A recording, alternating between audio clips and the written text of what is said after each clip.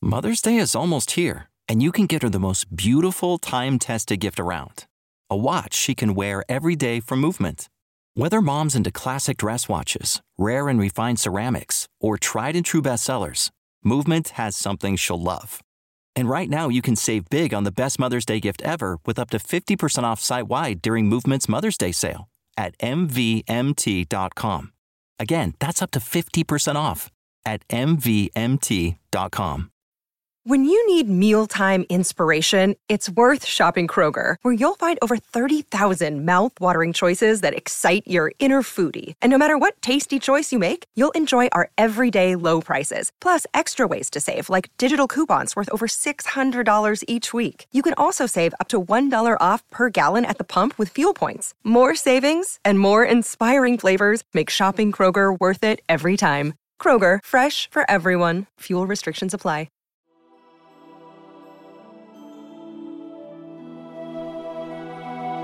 Welcome to the Lord of the Rings Lorecast, the show that explores the background of Tolkien's amazing world from the very beginning.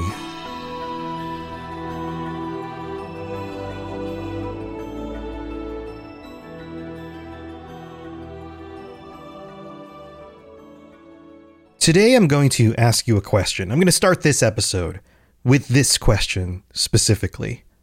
If you were writing the histories of Middle-earth, if you were J.R.R. Tolkien, and you conceived of a moment in the history where the paths of the two most important, or potentially two of the most important characters cross, how would you write that? What would you have happen? What would you have them say to each other? Would there be interactions? Would they help each other out in some way? Would they work toward some sort of common goal, or maybe against each other because there's a misunderstanding? J.R.R. Tolkien answered this question when he wrote this section of Tuor's story. Because Tuor, as I've mentioned before, was cousins with Turin, two of the most important characters in all of the First Age, if not all of the stories altogether. And I raise this question because I feel like what Tolkien does here is in stark contrast to what most of us would do, most current day writers might also do. We live in a post-MCU, Marvel Cinematic Universe kind of world where, whether it's TV shows or movies, you're always drawing connections between the different stories and the different characters. You're setting up moments for them to interact in interesting and dynamic ways that further both of their stories simultaneously. This is the world we live in today. And Tolkien could have gone down that route, but he doesn't.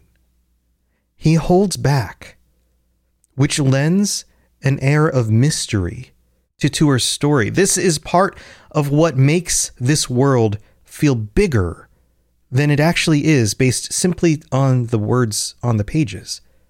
If you are coming into this legendarium and the only thing you've read so far is the story of Tuor, then you're only given a glimpse of Turin, a very, very small glimpse that's heavy in reference to things that have not been revealed in this story specifically, but make the greater world feel so much more interesting and mysterious.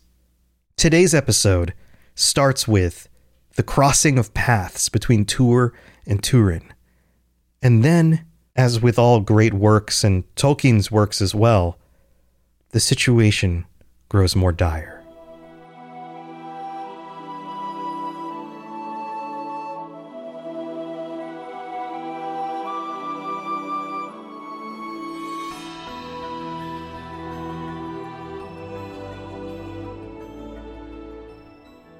So let's start with this passage. This is exactly where we left off on the last episode, and it continues with this very interesting yet short crossing of paths. Varanwy had just warned Tuor about the great worm of Angband, And then this happens. They heard a cry in the woods, and they stood still as gray stones, listening. But the voice was a fair voice, though filled with grief, and it seemed that it called ever upon a name, as one that searches for another who is lost. And as they waited, one came through the trees, and they saw that he was a tall man, aimed, clad in black, with a long sword drawn. And they wondered, for the blade of the sword was also black. And this part is interesting. The edges shone bright and cold. This is a reference to the gleaming, almost the light that is reflected from the metal of the sword. And it may also be a reference to one of the books that we're talking about in the bonus episodes after this episode. So if you are part of the Patreon, make sure you check that out, because I think we might have a reference for where this concept comes from. Woe was graven in his face, and when he beheld the ruin of Ivrin, he cried aloud in grief, saying, Ivrin, fail Ivrin, Gwyndor, and Belig. Here once I was healed, but now never shall I drink the draught of peace again. And this isn't the moment to recap all of Turin's story, or even the moments that lead up to this. Go back and listen to those episodes again if you want. But we know from getting through the Silmarillion together that he was healed in the waters of Ivrin, that he had friends, Gwyndor and Belig, and that he had lost them, and he has lost so much. By this moment in Turin's story, his life is in turmoil, and he's searching for someone. Then he went swiftly away towards the north, as one in pursuit, or on an errand of great haste, and they heard him cry, Fail Evrin, Findulas, until his voice died away in the woods. And then we're given a detail that firmly places this story in its place in time. But they knew not that Nargothrond had fallen, and this was Turin, son of Hurin, the Black Sword. Thus only for a moment, and never again did the paths of those kinsmen, Turin and Tuor, draw together. This is after the fall of Nargothrond. This is after the initial confrontation with Glaurung, and he now seeks Findulas. Remember that? This is the moment that we come across Turin, that Tuor comes across Turin. But he decides not to engage. Like I said in the intro, so many other authors would at least have them talk, if not go side by side for a while and kind of, interfere with each other's stories or help out with each other's stories, something like that. But that's not what happens. We're told that when the Black Sword had passed, Tuor and Veronwy held on their way for a while, though day had come, for the memory of his grief was heavy upon him, and they could not endure to remain beside the defilement of Ivrin. They decide to move on too. They don't follow after him, even though he looks like he might be a kinsman of Tuor.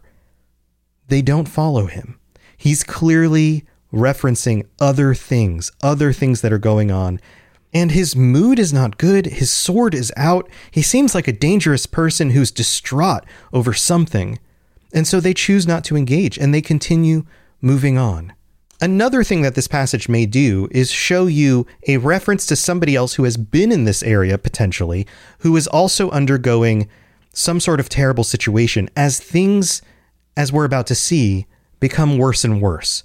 This is the worst winter they've ever seen, and it is manufactured. It is not a natural winter. It is a winter sent south by Morgoth as a weapon against his foes. And they have to deal with this. The next paragraph says, before long, they sought a hiding place. The land was full of foreboding of evil, and they didn't even sleep very well.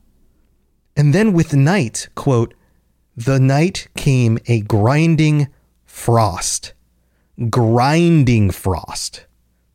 Thereafter, the snow and ice relented not at all. And for 5 months, the fell winter, long remembered, held the north in bonds. Now, we're not jumping ahead 5 months, but what the narrator is doing here is telling us that they are not just in the midst of a flurry that will pass by. They are at the beginning of 5 months of the worst winter anyone will ever see. And this takes its toll on our two characters, Tuor and Veranwi. We're told they were tormented by the cold. That word, tormented. And they feared to be revealed by the snow to hunting enemies. Now, why would that be? Why would the snow be more treacherous than if the snow wasn't there for their enemies? Well, two thoughts come to my mind. First of all, if you put on a cloak that makes you hard to detect and the snow lands on top of the cloak, then all of a sudden you're a moving object underneath some snow and you become a little bit more easy to see. Also, you leave tracks in the snow.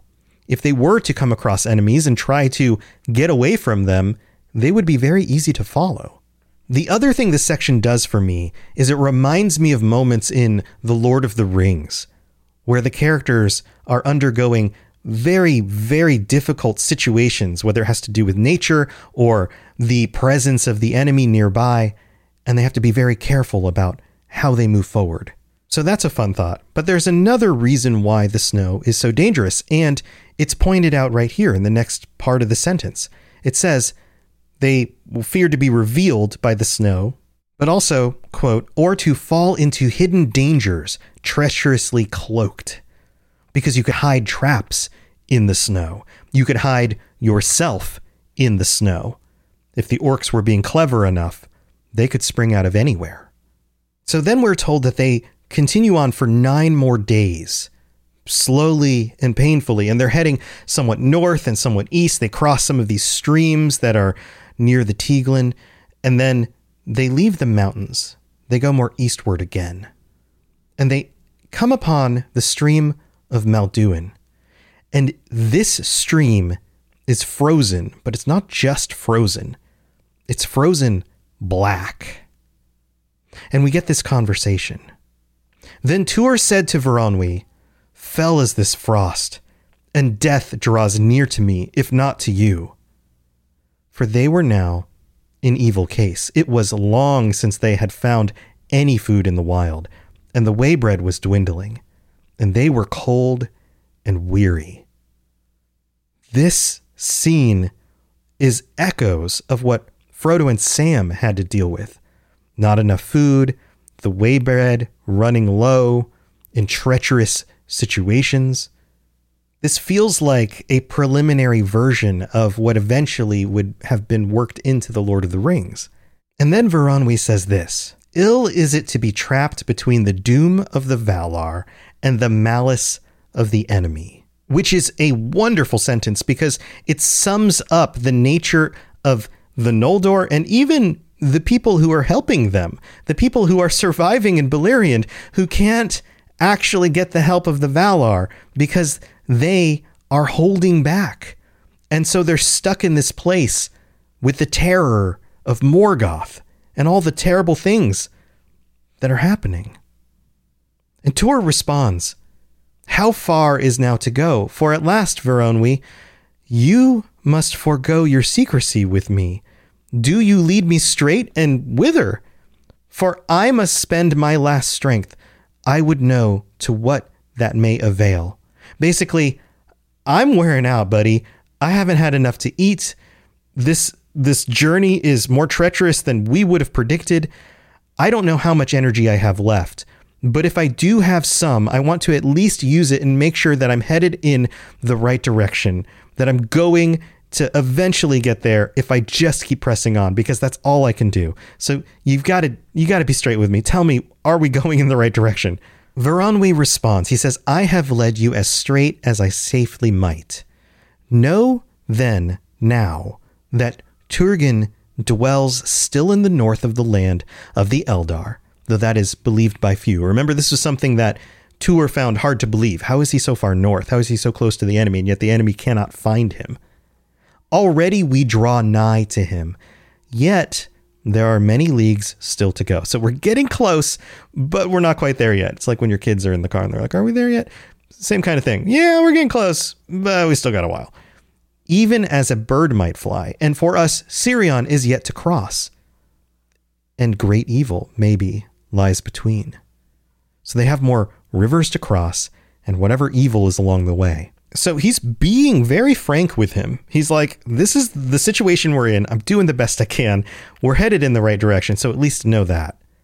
And then he says, for we must come soon to the highway that ran of old down from the mines of King Finrod to Nargothrond. There the servants of the enemy will walk and watch.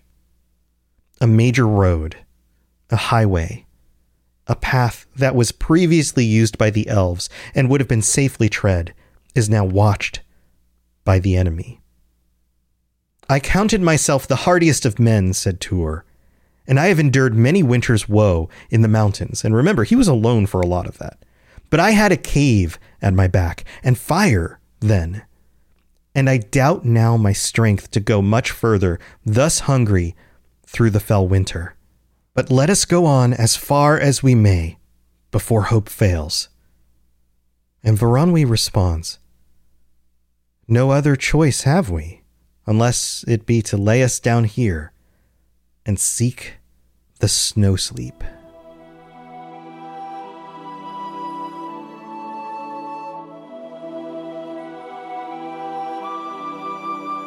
So let me tell you a little story. You know that we get sponsors on these podcasts, and Eufy, who does these smart locks with video cameras in them, reached out and they sent me a smart door lock with a 2K camera, a doorbell, and a finger reader, all the bells and whistles. And I was like, okay, cool. They sent it to me. I already have one on my back door. When I opened this up and installed it, I was like, why didn't I go with Eufy to begin with? Because this is a step above the one that I've been using. The finger reader just works. The 2K camera is so clear. I can see when somebody's at the front door, if it's Amazon or if it's somebody trying to sell me something. It even has night vision and works in the dark. It makes me feel so much safer. Plus, my son can just put his finger on the door and just come right in when he gets home from school. He doesn't have to worry about losing keys, and you don't even have to change the batteries in these because it's got like 10,000 milliwatt hour battery that lasts for like 4 months. Go check these out today. Search for Eufy Video Lock, that's EUFY Video Lock, or visit eufyofficial.com/video lock to see how you can gain complete control of your door. Again, search Eufy Video Lock. I think you'll love it. When you need mealtime inspiration, it's worth shopping Kroger, where you'll find over 30,000 mouth-watering choices that excite your inner foodie. And no matter what tasty choice you make, you'll enjoy our everyday low prices, plus extra ways to save, like digital coupons worth over $600 each week. You can also save up to $1 off per gallon at the pump with fuel points. More savings and more inspiring flavors make shopping Kroger worth it every time. Kroger, fresh for everyone. Fuel restrictions apply.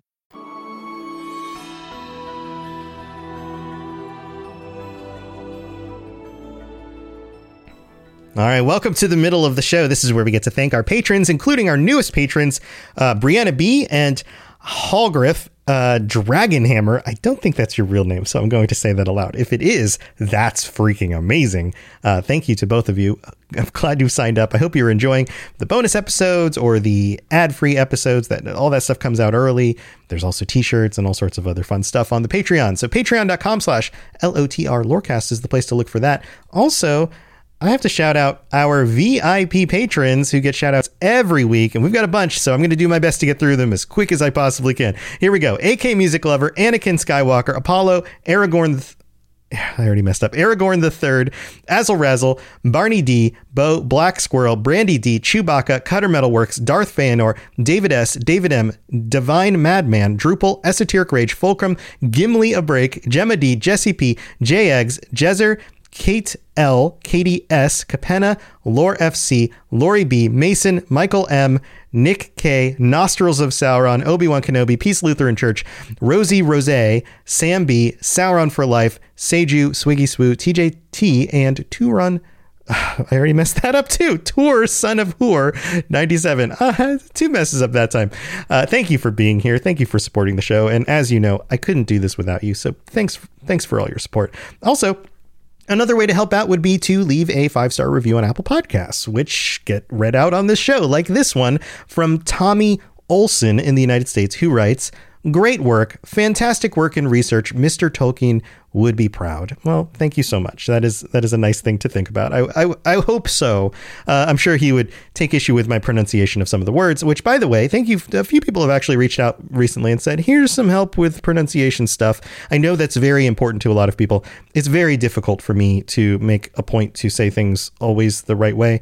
It's something I struggle with. A lot of things come very easy for me. Language stuff, foreign language, pronunciation, that stuff, not so much. But I appreciate the help, and I'll continue to do my best to improve that as we continue the show. So thanks, everybody. Also, if you'd like to share this with your friends, if you have anybody who's into The Lord of the Rings or The Hobbit or the movies or The Rings of Power, and you want to bring them into understanding more about the world behind everything, feel free to share the show. It really helps a lot. All right, let's move on with the rest of the episode.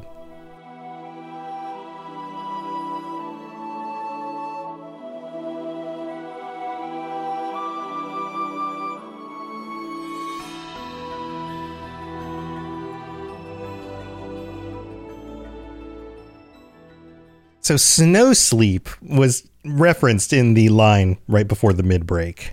And this is, from what I remember from my English history studies and things like that I took in college, words like this, compound words, snow sleep, that tend to be like kind of an Anglo-Saxon thing. It's common in those histories to take two words and kind of merge them together to make a new thing. And it clearly implies the idea of laying down in the snow to die is basically what's going on. And so it shows the dangers, again, of the winter. And then this is repeated again in the very next paragraph. It says that they decided during that bitter day to toil on. They continue anyway because, quote, deeming the peril of foes less than the winter, they were more scared of starvation and freezing than they were of the orcs they might come across. So they continue forward anyway, and eventually they head southward again down the Vale of Sirion, and the mountains of Dorlomin are now left behind. Remember, Dorlomin, this is a place that comes up very regularly, especially for Tuor and Turin and their people. This is now behind them. And we're getting to the end of a day again, and it's specifically referenced because of some of the stuff that's going to happen. We know it's been 9 days traveling, but they're at the end of this current day. Dusk is coming, and they come to the highway at the bottom of a tall wooded bank, looking down on this highway. And then suddenly they are aware of voices. This is what they were worried about. So they look down from the trees and they see a red light below. The light is a fire where a company of orcs have encamped right in the midst of the road, and they're surrounding this large wood fire. And Tuor mutters something here. He says, Girth on Glomhoth. And I've looked this up, and I cannot figure out exactly what this means, which is strange, because most words have translations. You can find them on different websites and things like that. Girth has something to do with death. Glomhoth, I can't find exactly that spelling, the way it's used here, translated anywhere. So if anybody knows, maybe I'm just missing something, let me know. My guess is that this means death to the orcs or whoever this group is, but I'm not 100% sure. Then he says, now the sword shall come from under the cloak. I will risk death for mastery of that fire, and even the meat of orcs would be a prize. He's so desperate in this moment and so hungry that he's willing to take on an entire company of orcs with his sword alone just to get some warmth and some food. And Veronwy knows that he's acting in haste here and says, nay, on this quest only the cloak will serve. You must forgo the fire or else forgo Turin. This band is not alone in the wild. Cannot your mortal sight see the far flame of other posts to the north or to the south? Basically like, look around, buddy. This isn't the only company of orcs right here. A tumult will bring a host upon us. Hearken to me, Tuor. It is against the law of the hidden kingdom that any should approach the gates with foes at their heels. And that law I will not break, neither for Ulmo's bidding nor for death. rouse the orcs, and I leave you. He's putting his foot down here. He's basically like, this is a terrible idea. I can see exactly where this is going to go. You're going to draw the rest of these orcs all to us. We're going to have to run. The only safe place we can go is potentially the pass to the Hidden Kingdom, but we can't do that. We can't bring the enemies to that pass because they'll know where we're going and what's up. So if you decide to do this, I'm leaving you and you're as good as dead. And this makes sense to Tuor. Or I guess you could say he comes to his senses here. He says, then let them be. But may I live yet to see the day when I need not sneak aside from a handful of orcs like a cowed dog. Basically, I want to live in a world where these terrible creatures are encroaching on our lands, and I don't need to slink away.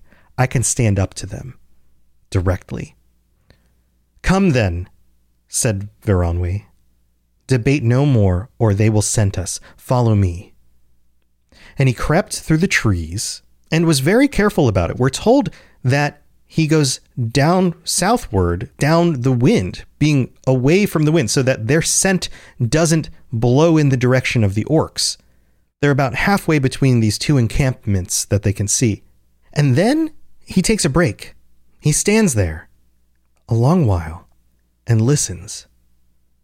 And he says, I hear none moving on the road, but we know not what may be lurking in the shadows. And he peers forward into the gloom and shudders. And then he says, the air is evil. Alas, yonder lies the land of our quest and hope of life, but death walks between. This section reminds me so much of some of the dialogue from Legolas, where he would look in the distance beyond what the man or the dwarf near him could see, would listen in the air, would be aware of the direction of the wind, and then would say things like, alas, yonder lies the land of our quest, or whatever, that kind of language, right? This is very elvish.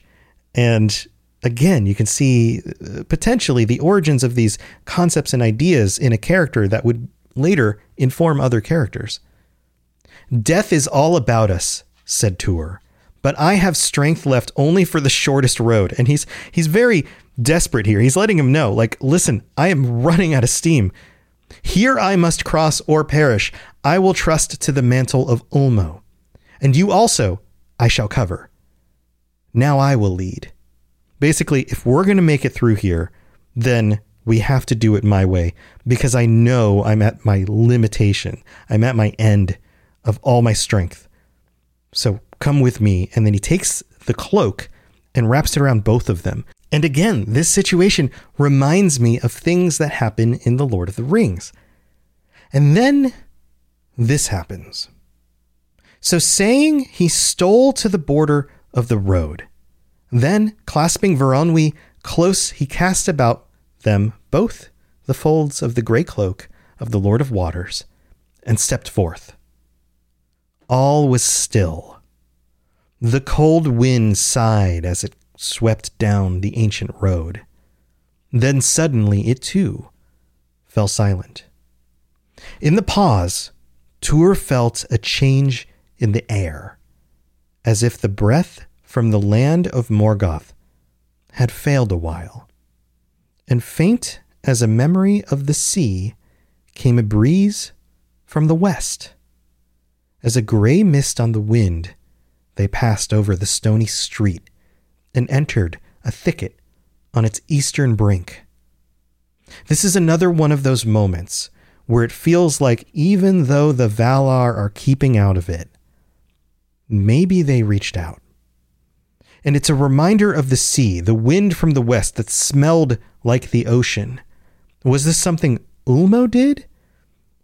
Possibly, but he doesn't really control the winds. Was it something Manwë did? Is he secretly helping them, even though he would stand behind Mandos and say that the doom is what it is, and that the Valar should not play a part?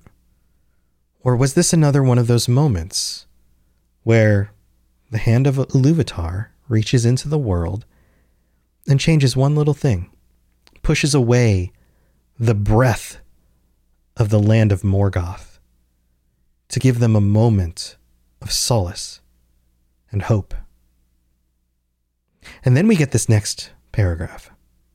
All at once, from near at hand, there came a wild cry, and many others along the borders of the road answered it. A harsh horn blared, and there was the sound of running feet. But Tuor held on. He had learned enough of the tongue of the orcs in his captivity to know the meaning of those cries. The Watchers had scented them and heard them, but they were not seen.